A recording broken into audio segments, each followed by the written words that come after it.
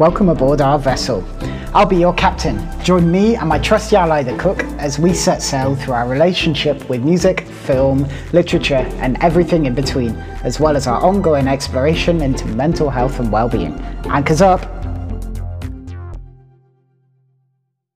Happy birthday to you. Happy birthday to you. That's enough. We'll cut that. Right. So, Aaron, yeah, obviously, as people saw on socials, it was your birthday yesterday, from release. And yeah, it's a chance now just touch base, see how things are, and see how you got on with your challenge as well this week. Yeah, thank you. No, it's just, I suppose, last time I had a birthday, last year we were in the middle of lockdown, and this year we've got a bit more freedom, which is nice. So I've managed to, we've done a couple of things, haven't we? So, going out with the ladies first, going up some food and drinks first from the Nook and the TA, which is great. And then the Saturday was the boys' day, so always a hazy one. Lads. And then Sunday just time with family then, mate, and just getting out and about in the car.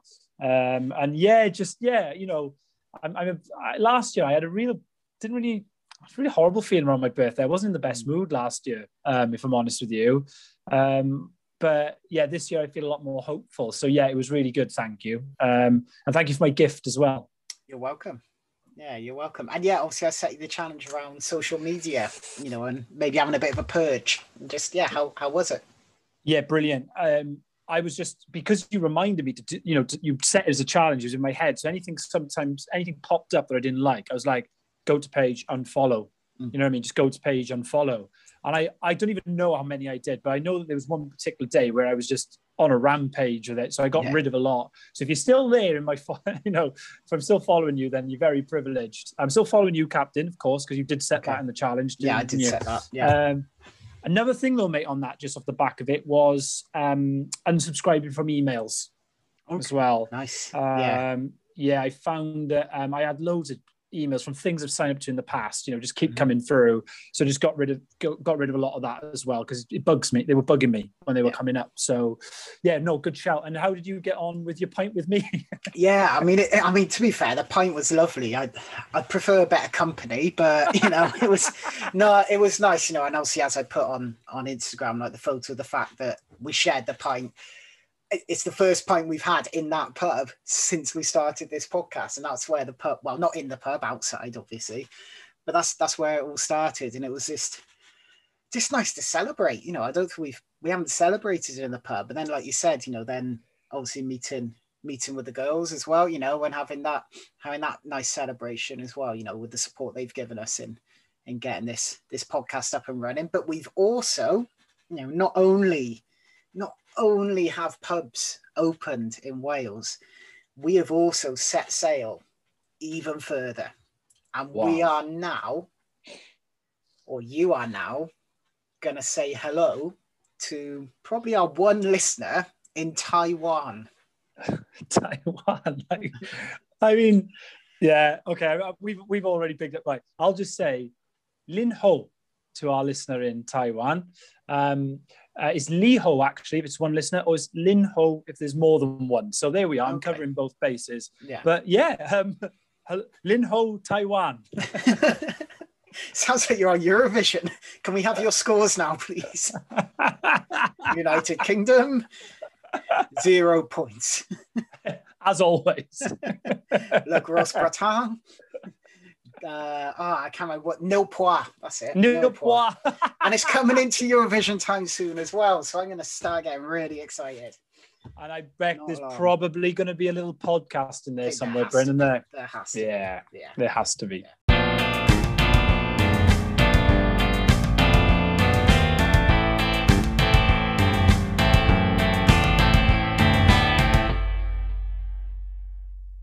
Okay, Captain, it's time for us to bring another, as you say, illustrious guest on board Voyage 2 of Captain and Cook Pod.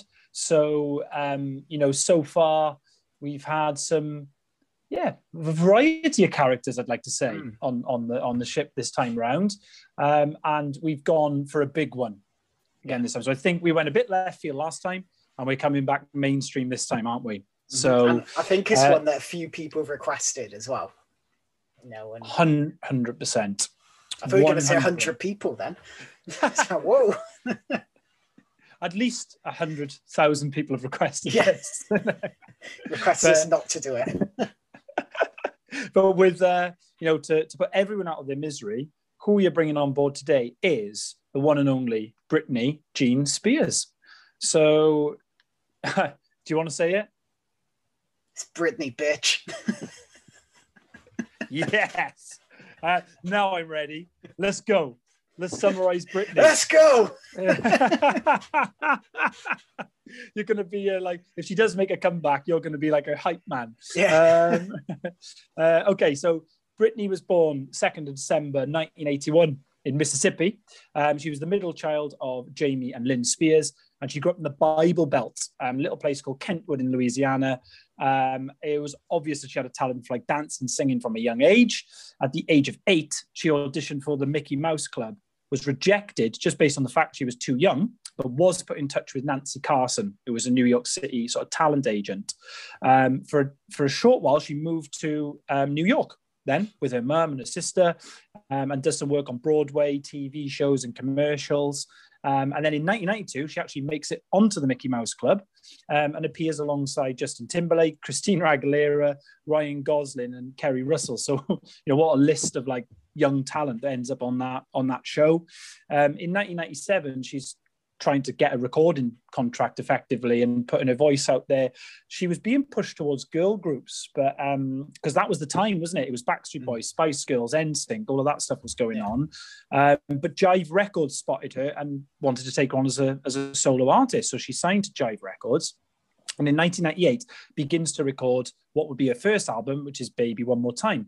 And at that time, she actually promotes it through tours of shopping malls. And at first, she would just rock up to a shopping mall, sing, and then people would start gathering around her. But then as the tour went on and people got used to it, they would go in to look for the malls that she'd be playing in, and it would just get out of control. And shortly after that, she starts then doing her first stadium tour as the opening act for NSYNC. She releases the first album, in January 1999, which debuts at number 1, which is incredible considering how young she was. And it went 2 times platinum within a month. And by the end of the year, the album had sold over 10 million copies and had been number 1 in 15 countries as the biggest selling album ever by a teen artist. She then releases Oops, I Did It Again, May 2000, which debuts at number 1 again and broke records in terms of its early sales, which is again unbelievable. Around that time, starts dating Justin Timberlake, the call back to obviously the Mickey Mouse Club.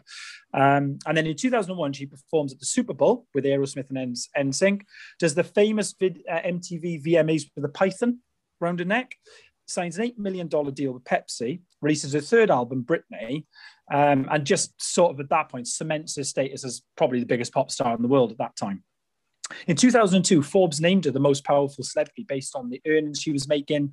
But in that year, she finishes with Justin Goes a Bit Sour. He does a song called Cry Me a River, which effectively accuses her of cheating. And she does a song back called Every Time. But she also stars in a film called Crossroads. And that year, she does a tour which makes $43.7 million, which is the second highest grossing tour by a female artist in that year, behind Cher, because Cher was doing her Bye-Bye tour at that time. Anyway, getting towards the end. So in the VMAs in 2003, she does the famous Kiss with Madonna and Christina Aguilera while they're performing Like a Virgin. And she releases In the Zone, her fourth album, which she actually writes and co-produces for the first time, collaborates with people like Madonna on that one, wins her one and only Grammy for the song Toxic, and was received very, very well. And it debuted at number 1, and she was the first female artist to have first 4 albums all go in at number 1. In 2004, she marries childhood friend Jason Alexander, which was annulled after 55 hours. Got to be one of the shortest weddings in history. Later on, they gets engaged to Kevin Federline and then marries him. Releases her first perfume with Elizabeth Arden, which broke company sales in its first week records. Takes a break at the end of the year to start a family and releases her greatest hits album. 2005, first child, Sean, is born. And from there, things get a bit more complex. So in 2006, she was snapped driving with Sean on her lap. Got a lot of bad press for that because obviously Sean didn't have a seatbelt on or anything. His second son, Jaden's born in September. And in November 2006, she files for divorce from Kevin Federline. Early 2007, January, her auntie, who she's very, very close to, dies of ovarian cancer. And in February, she stays in a drug rehab facility for less than a day. The very next day, goes and shaves her head. If you remember that sort of time going on in the news, which people started to get concerned for her well-being. In October, she loses the custody of her children, but she manages to release Blackout during all this, which again was received very well and entered into the Rock and Roll Hall of Fame archives because it's a proper party animal, because she was partying at that time with people like Paris Hilton and Lindsay Lohan, etc. And for me, I'm going to finish here. So 2008, January, she was hospitalized after being found with an unidentified substance by police. She loses visitation rights to the children, and Kevin Federline is granted sole custody of the children. She's committed to the psychiatric ward at UCLA Medical Center, and then she's placed under a conservatorship by her father, Jamie, at that point in early 2008.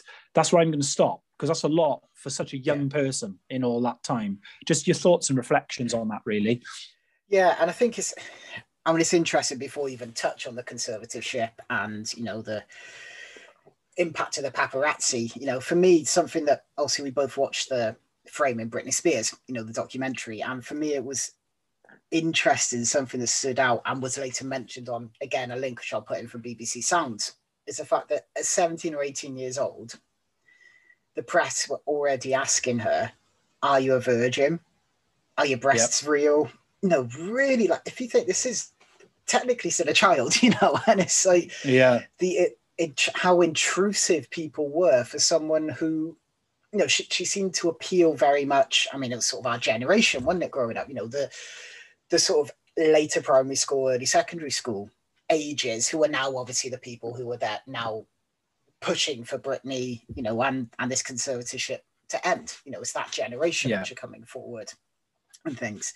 And I think I'll just touch quickly as well on obviously the lyric which we're going to be bringing, because I think it covers everything, you know, and it covers it all. So it's, I'm not a girl, not yet a woman, you know, and I think that's almost something which Britney seems to have been battling with a lot, you know, especially in how maybe the media perceived her. She was very sexualized, you know, let's be honest. The media sexualized her, and you know, a lot of solo female artists, you know, around that time were. And again, they reflected on the podcast about how would that happen nowadays, those sort of questions, you know, or has there been that change? You know, it was an open question, you know, when they brought up people like Billie Eilish, you know, and I think Lana Del Rey was another one they mentioned, you know, and it's like, would those questions be asked or would they not? And before obviously just jumping on, you know, we'll explore a bit more about conservatorship. An interesting thing for me, you know, and I know we talked about who writes Britney's songs, you know, and who, you know, we had the conversation whilst preparing. And so I'm Not a Girl, Not Yet a Woman was actually written by Dido, which really surprised me. You know, it was just, and again, you mentioned Crossroads, so it actually appears on Crossroads in the film. You know, so it's all around that time, you know, and it is, just an interesting sort of background, you know, to that story, but also to the theme. And the head shaving, that's really interesting, especially coming off the Elton podcast, where we saw in Rocket Man him physically shedding, you know, and almost shedding his skin for Britney. It was like, you know, what was she shaving off?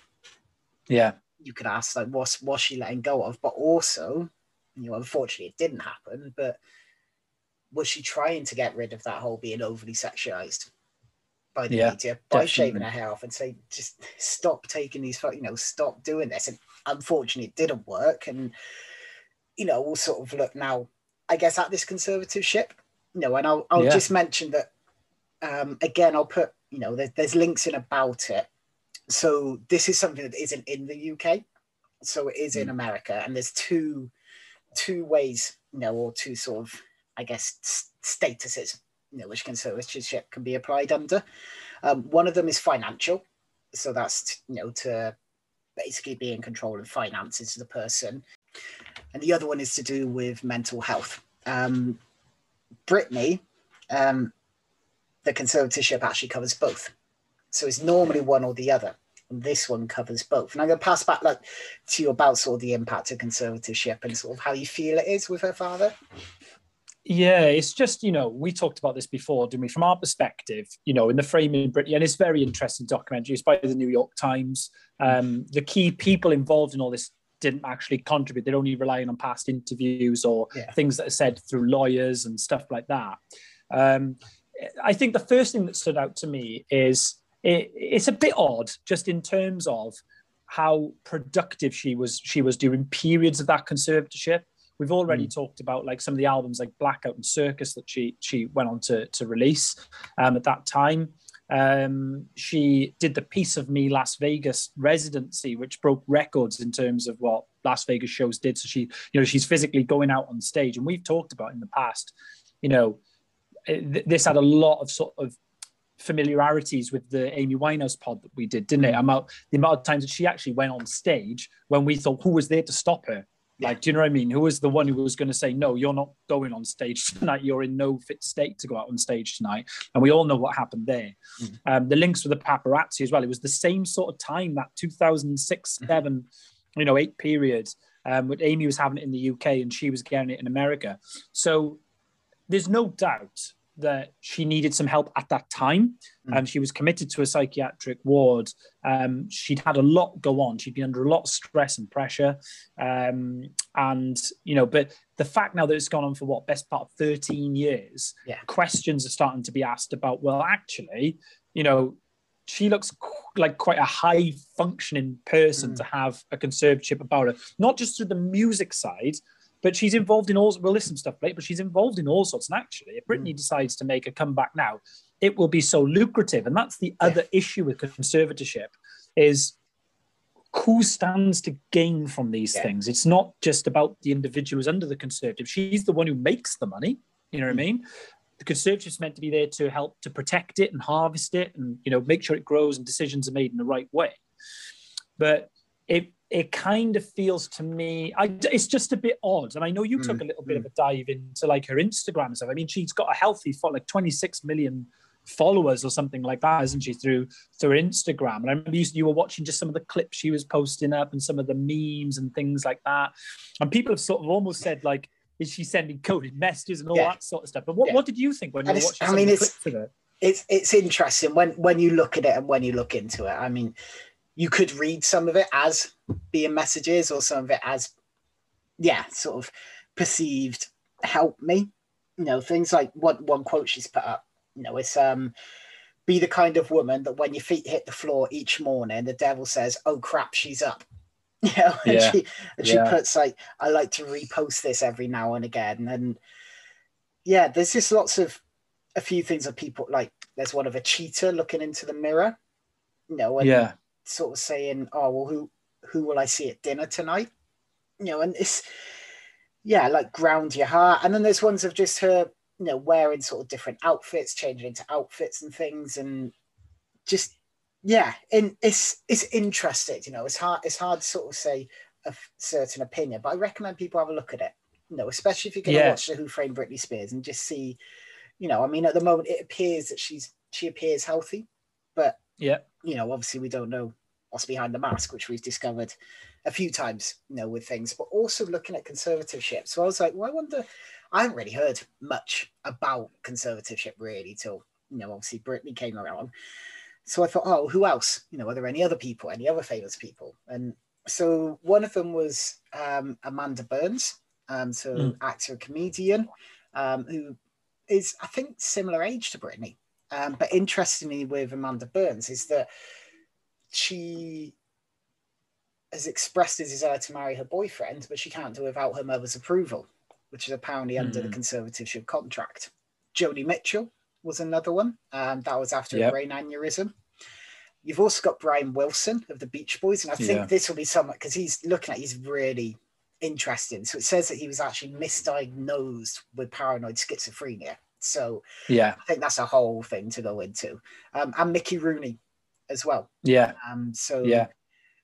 was after what says here $400,000 was allegedly missing from the Stars account. So sort of looking more on the financial side. And again, the links with Amy and the links with the father, and the father suddenly taking what appears to be taking control when things seem almost at their worst. as well. Yeah. And yeah, again, we haven't really heard much from Britney's father, but it's what did they stand to gain? Like Amy's father, when she went away, took a camera crew with him. What does he, and I'm not saying he's got negative intentions, but there's something not right. Yeah, it's one of those things when you say some gut instinct and things that just feel a little bit odd, like that everyone's happy for her to go out and sing, do all those things that you're good at, darling, go out and sing and dance and perform and bring the money in. And then we'll decide what's done with your money over here. I mean, she's what, 40 years old now? You know what I mean? She's 40 years old. I mean, to me, when I was looking at Instagram, she's so youthful at heart. I mean, she was famous from a young age, and she is from that Justin and Christina sort of time of the year where they all sort of got famous together. And I think there's a lot of money that revolves around the brand Britney that's been carefully constructed. But then there's opposing arguments to say that her money was dwindling away. And actually, when he comes in and takes over the conservatorship, now, obviously, I think I was reading earlier, she's worth somewhere around $60 million. Now, when I was reading into the money that she's made over the years, that's actually unbelievable. I mean, she should be one of the richest people in the world. I mean, I don't understand it. But then, they were saying that she was almost in financial dire straits because she had addictions to shopping and partying and things like that. And let's be honest, we look back at the time just before she was committed, she was displaying erratic behavior. But as we know with mental health, like that can happen to anyone. You know what I mean? It could have just been a build-up of pressure. She'd lost her auntie, who she was very close to. She was going through the whole thing with Kevin Federline. She'd had 2 children, and she was still doing all that, like in the limelight, and we haven't been in that situation, but we know that anyone is susceptible to a breakdown or to being overcome by stress. So to still be in that aspect of having her life controlled after 13 years, like as I going back to my original point, it doesn't sit quite right with the gut. And I want to pick up before I forget on something you said earlier as well about like how she was sexualized, because she was portrayed as the virgin, wasn't she? That's how she was put out there. But they obviously in music videos and stuff changed that image over time. And one of the lyrics on the second was, "I'm not that innocent," wasn't it? I'm not that innocent, right? But if you go back to the Justin Timberlake, the time when they broke up and it got a bit messy and everything. That bit on the frame in Britney Spears, which hit to me was, and he has since apologized this, different times and all of that. But he's on a radio show, Hot 97 or whatever, and the radio DJ says to Justin, all we want to know is, did you bang Britney? You know what I mean? And then he ends up going, yeah, I did. And just that whole, it was okay for him to act in that way, but like you said, she was facing the question about like her breasts, are you a virgin? Just really inappropriate questions, to ask someone so young, but also at the same time not leveling those same seriousness of questions to the male parts in that relationship. And I just thought, for me, when I watched it, I felt very uncomfortable with it. If I'm honest, it's quite it's misogynistic, isn't it? Really? It is. If we want to term it in a phrase, and that people wanting to get the glamour shots, people wanting to get those shots, sort of leads into the paparazzi as well. For me, just that impact, like, me and Charlotte were watching it, and she went to a drive-through and there must have been about 30, 40 people around her. And I'm like, geez, imagine just having, just literally wanted to get a McFlurry, or something. Yeah, and I know. There. And then again, listen to other bits, and there was there was English gentleman on there who was assigned to Britney, and he quit. Because he said it's just not right. There's literally people on shift 24/7 waiting, because she'd go out at 2:00 in the morning. She'd go out at 4:00 in the morning. And he said they used to go to bed expecting to have a phone call that something's happened. They were literally waiting to get that shot because, it's one of the most famous probably photos of Britney is the one of her with the shaved head coming towards the paparazzi. When they were pushing her and pushing her and pushing her. And I can't remember what program I was watching. It was like a series. And it's one of, like, someone was involved with the paparazzi. And one of the paparazzi shouted some obscenities to them. So that person turned around and glared. Bang, they took the shot. And that was on the front page of the paper. Yeah. So they can intimidate. And again, it was the fact that, on the framing Britney, the one person who, well, I think it was the person who actually got that photo, said, "Oh, is that sort? Did Britney ever tell you to leave her alone?" And he said, "Oh yeah, she did, but only for the day." It's like, yeah, really, yeah, I mean, and there's been other negative, stories around famous people and the paparazzi, and it's lucrative. The money you can make. Of course it is. If you get that money, that, as they call it, money shot, it's there. But No, I just think paparazzi wise, I mean, we touched on Amy Winehouse one. I mean, I get really angry. Like, I mean, fortunately, you don't see it as much that level, but tabloid press is still worth a lot of money. I mean, they were saying about Britney Spears, the right photo could be worth not just tens of thousands, a couple of $100,000, you know what I mean, to these people. But the way they swarm, like, I'm not being funny, right? Like, if you were with me and you took just 30 continuous shots of me, maybe out of the pub or walking towards you, whatever, you're going to grab some, for what I would say, horrible shot. Oh, no, you'd have a 30 amazing shot sprint. No, but it would just be of the same face, wouldn't it? Yeah, prove that on the challenge. Yeah. But there's just like, when you see the flashes go off, I mean, that must be very disorientating.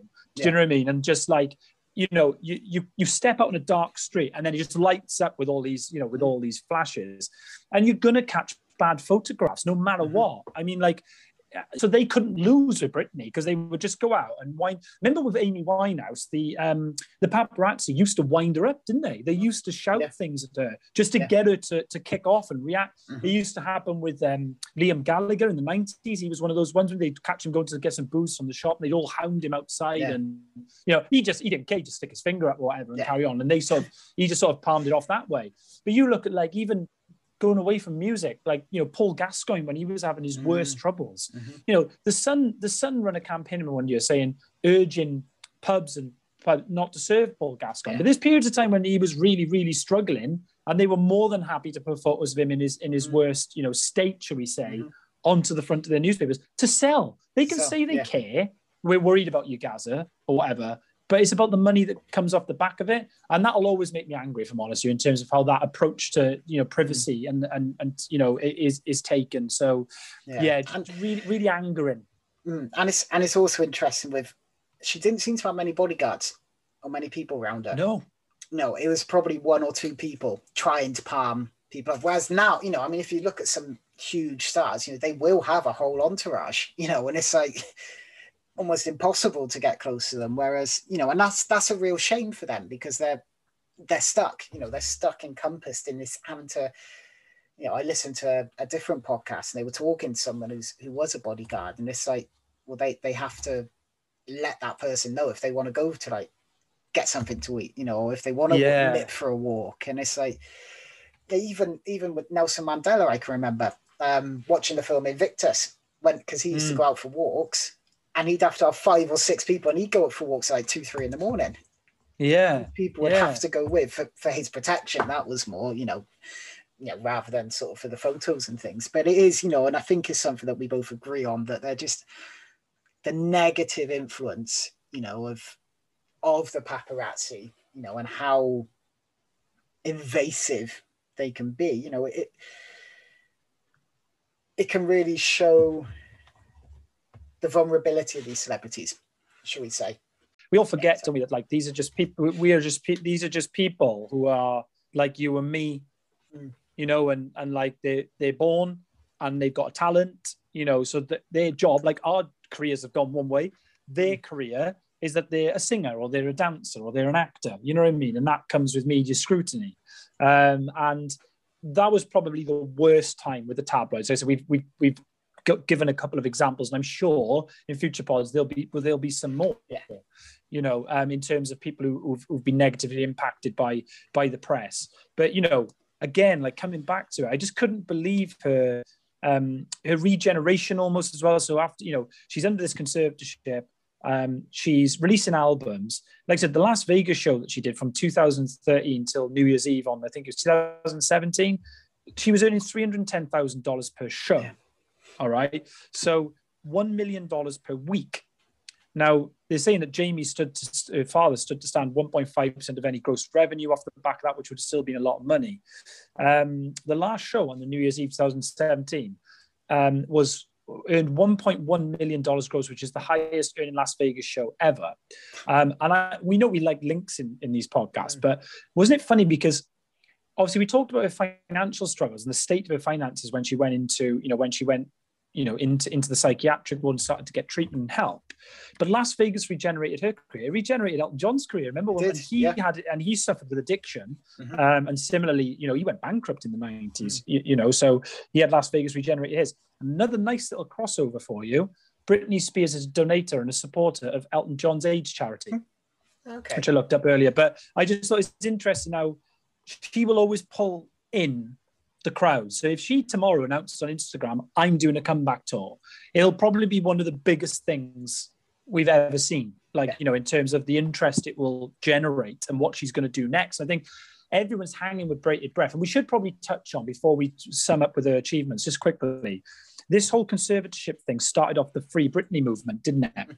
So, and obviously they touch on that in the documentary. It started off with the Where's Britney? Because in end of 2018, she was meant to announce a new residency in Las Vegas. She has this bizarre thing where she comes out and meant to perform, she just walks straight through the crowd and off she goes. And then in early 2019, she cancels, she cites her father's health for that. And then she's just there's just white noise with Britney for months, and people start to hashtag, where's Britney Spears?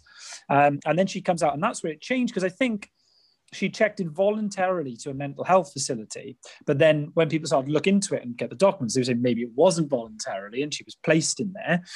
And then an unnamed source comes forward and rings one of the podcasts that was going on about the Britney Graham pod and says that it's not voluntary. So the Free Britney movement just comes out of that, doesn't it, Bryn? And then, you said earlier, people from our generation who grew up and people who really idolized Britney Spears then just all came forward as like an army for it almost, didn't they? And she actually then vocally supports them through Instagram messages or maybe little things, and starts to turn everything onto her dad. That's where it starts to come, I'm scared of my father.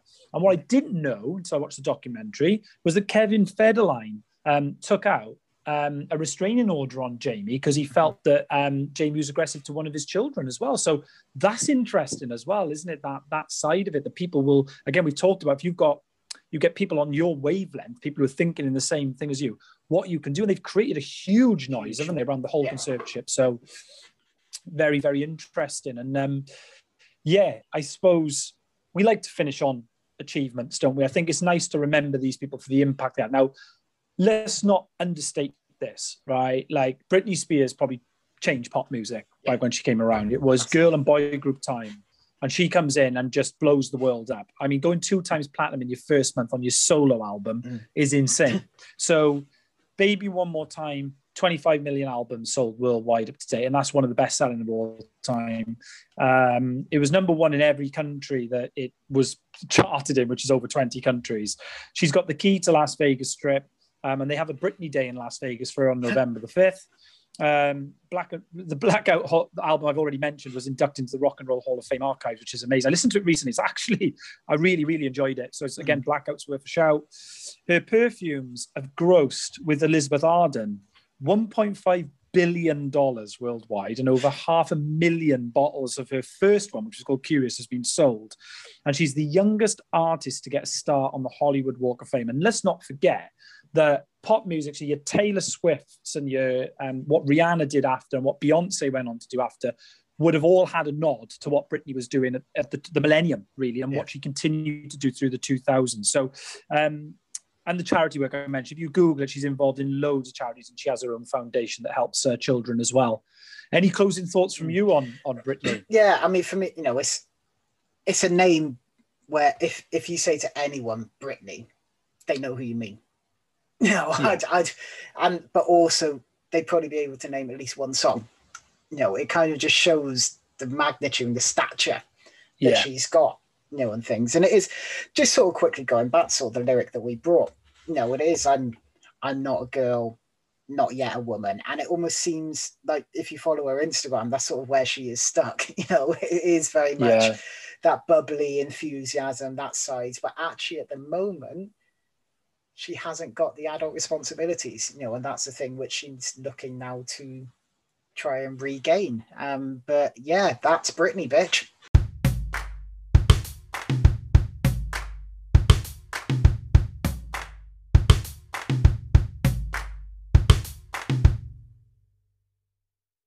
So yeah, Aaron, that was a really interesting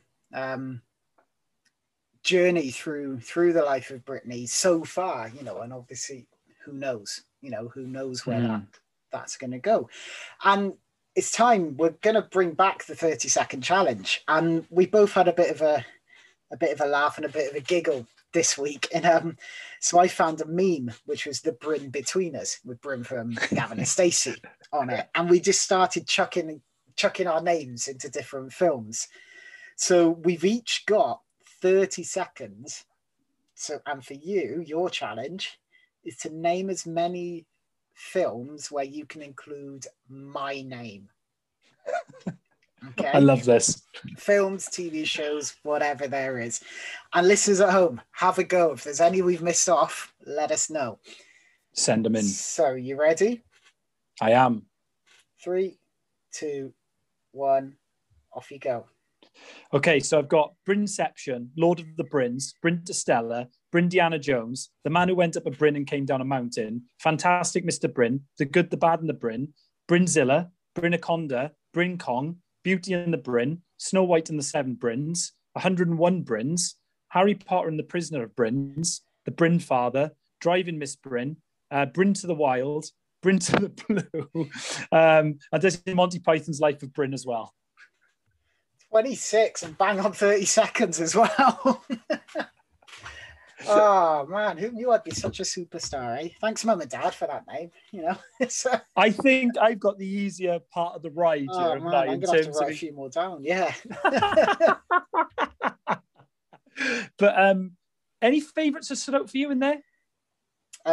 Bryn to Stella, I think. Yeah, so really good. I was happy with that when I got that one. Yeah.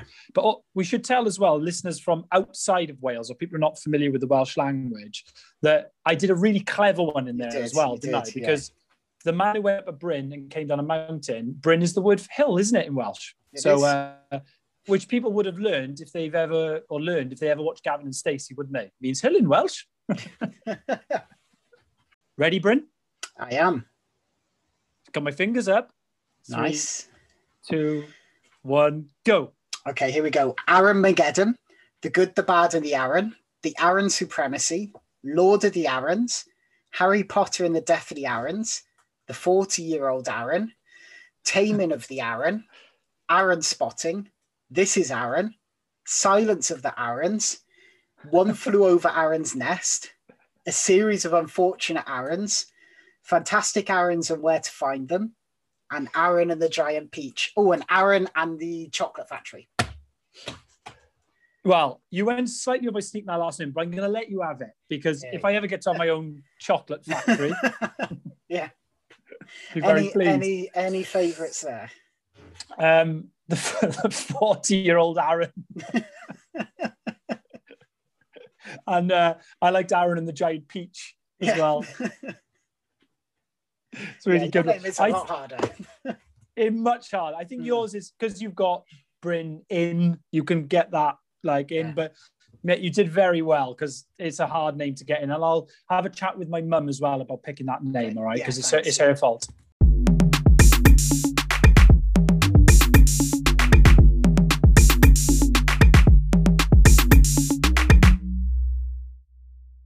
Bryn. Again, as we say, really interesting one today. Good laugh with the movie names as well. And like I said, listeners at home, got any good ones that we've missed? We're bound to have missed loads. So send a couple in and we'll read them out on future ones. But we're starting to drop anchor. And obviously, last time we mixed it up a little bit, didn't we? So I kicked us off with a short story. So as we say, chapter 1 of our unnamed story that we have going so far, which I'm sure we'll get a name for after. But it's over to you now, Captain, to read us chapter 2 that you've written this week, I believe. I did, yes. So, chapter 2. I almost wanted to do it previously, but we'll just carry on. So, Chapter 2. A big day for me. I've been feeling quite nervous about leaving the house for a long time. Music. Music will get me through this. Time for a quick check. Wallet, phone, keys. I feel like I've forgotten something. Headphones. Where are they? Okay, I'm noticing my anxiety's rising. Wait, there they are. I'm already wearing them. Okay, let's do this. Deep breaths. Remember what they said. Reach for the handle. The next few moments are a blur. Next thing I know, I'm in the middle of town and I'm dancing. Not a care in the world. I feel free. My hands are in the air. I can feel the blood pumping in my ears. An apt accompaniment to the music, which is at full volume. I'm lost deep in the sound, eyes closed. Then it happened. I sensed someone coming close to me, wanting to talk to me. I open my eyes and see him. He's well dressed, carrying a coffee, and he appears to be gesturing at me, waving or something like that. I panic. I lash out at them, screaming. He's triggered me. As I look to talk, he kicks me in the groin. All of the pain, the memories come flooding back, and I chase. I know I shouldn't, but I do. I run shouting. Not shouting, just screaming. No words. He drops his coffee, and I run through it, ignoring the searing hot liquid on my ankles. I rush past bystanders eating their Gregs. They're watching me, judging me. They don't know my story. He just kicked me, I shout. I almost feel like the Terminator now. Music still pumping in my ears, sunglasses barely being held in place. My hair's flying all around. The wind attempting to cool my reactive state. I'm getting closer to him. Maybe I could tell him my story, my journey. I wince as I race after him, the after effects of the kick and the coffee starting to sink in. Maybe people are filming this, watching this. Maybe they'll be knocking on my door again, telling me I rushed this process, that I wasn't ready to go out. But I know I was. I felt so free to be able to dance to the music again. Not that I can remember what the tune was. I'm getting closer to him. I reach out and get hold of his arm. This feels like it could be the end of the world as we know it, as I know it, but for both of us. Boom, boom, boom, boom, boom, boom, boom, boom, boom, boom, boom.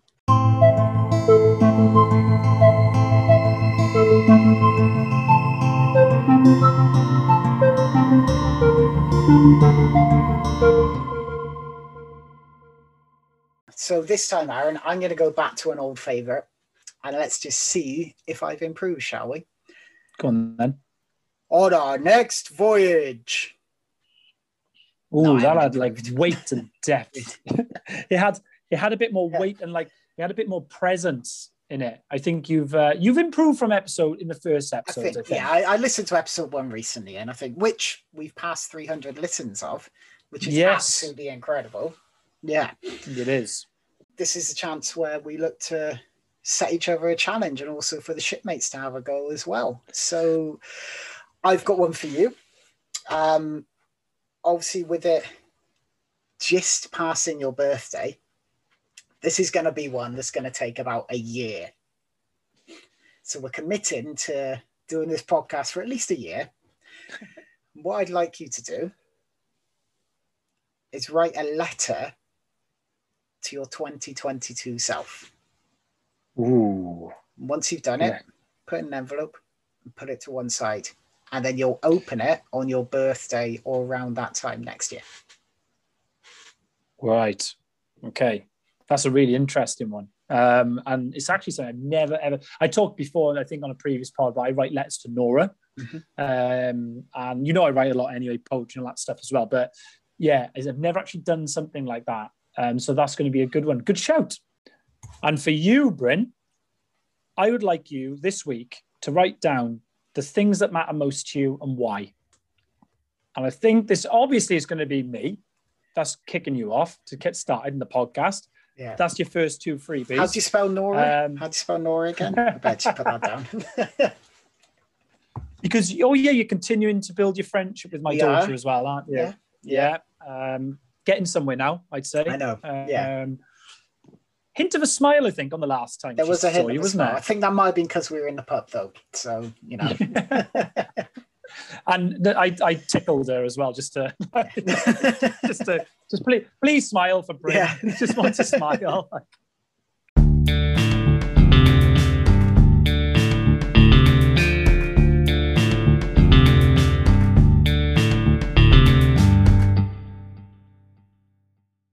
Good fun today, Bryn. And I think it was a good point you made earlier as well about we sort of had a look at the journey of Britney Spears. But as you say, it's ongoing.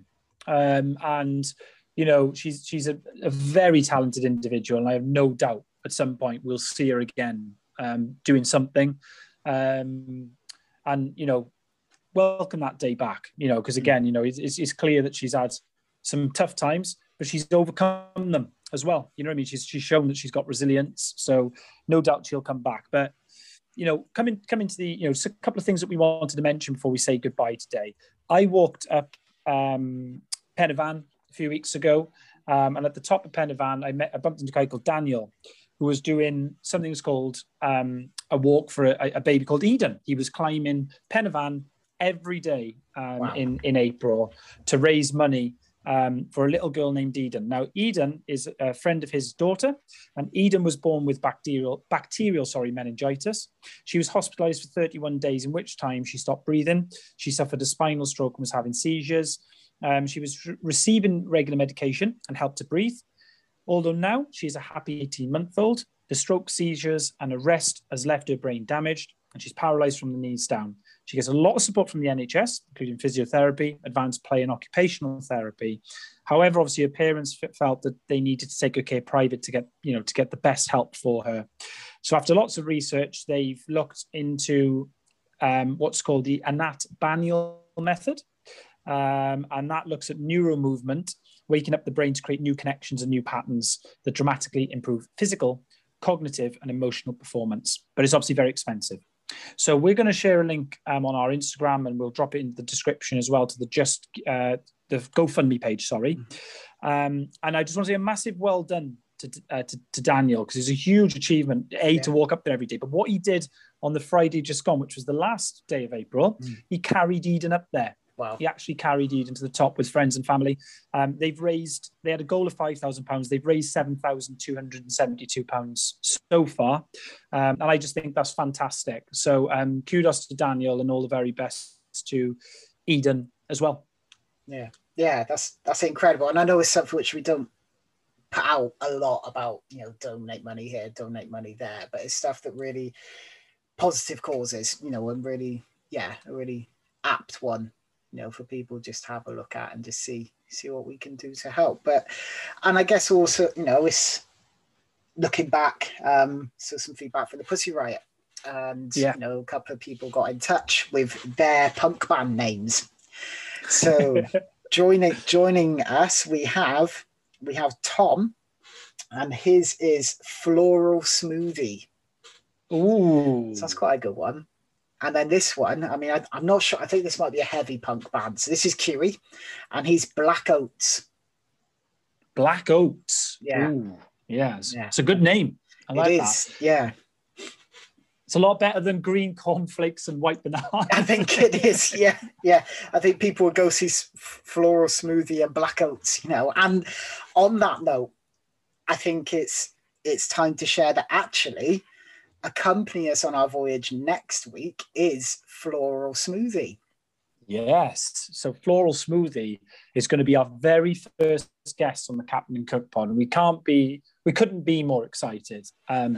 Genuinely a great guy anyway. And I know that we won't mention it now. We'll get him to reveal his music and who he's brought, but we were both like, yes, very excited. When he sent in his song that he's bringing next week. So we're very excited to be recording that in the next week or so with Floral Smoothie.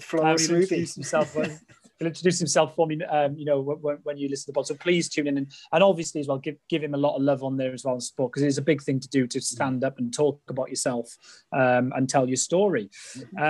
You know, a couple of more bits to touch on. There was a great documentary about Dave Grohl, Real Stories, on the BBC iPlayer. We did an episode on Dave Grohl episodes 4 and 5, really, Nirvana and into Foo Fighters, which you can go back and listen to. There's going to be a lot of activity from Dave this year. He's got a film or documentary coming out. He's got a book coming out later, which you've pre-ordered, by the way, haven't you? I think is autobiography. Yeah. And so that'll be exciting when we get our hands on that, and maybe even a touchback, episode in the future. But again, we've continued to have loads of input. Kerry told me that she loved the Pussy Riot one. Loads of stuff in there that she never knew, anything about. So that's what it's about, isn't it? Learning new things. Raj, similar again, shouting out and saying how much he enjoyed it as well. So huge thank you. You make the show, your suggestions and everything that's coming in, and we will reward you this voyage. We promise you. We've got some exciting things coming, haven't we? Yeah, exciting things are in place. The first, obviously, being, having our first guest, but also just keep watching the socials. There'll be a few little hints being dropped every now and again, and touching on that as well, obviously we're on Instagram at Captain and Cook Pod. Twitter is at Captain and Cook 1, or you can get in touch with us on our email captainandcookpod@gmail.com. Brilliant.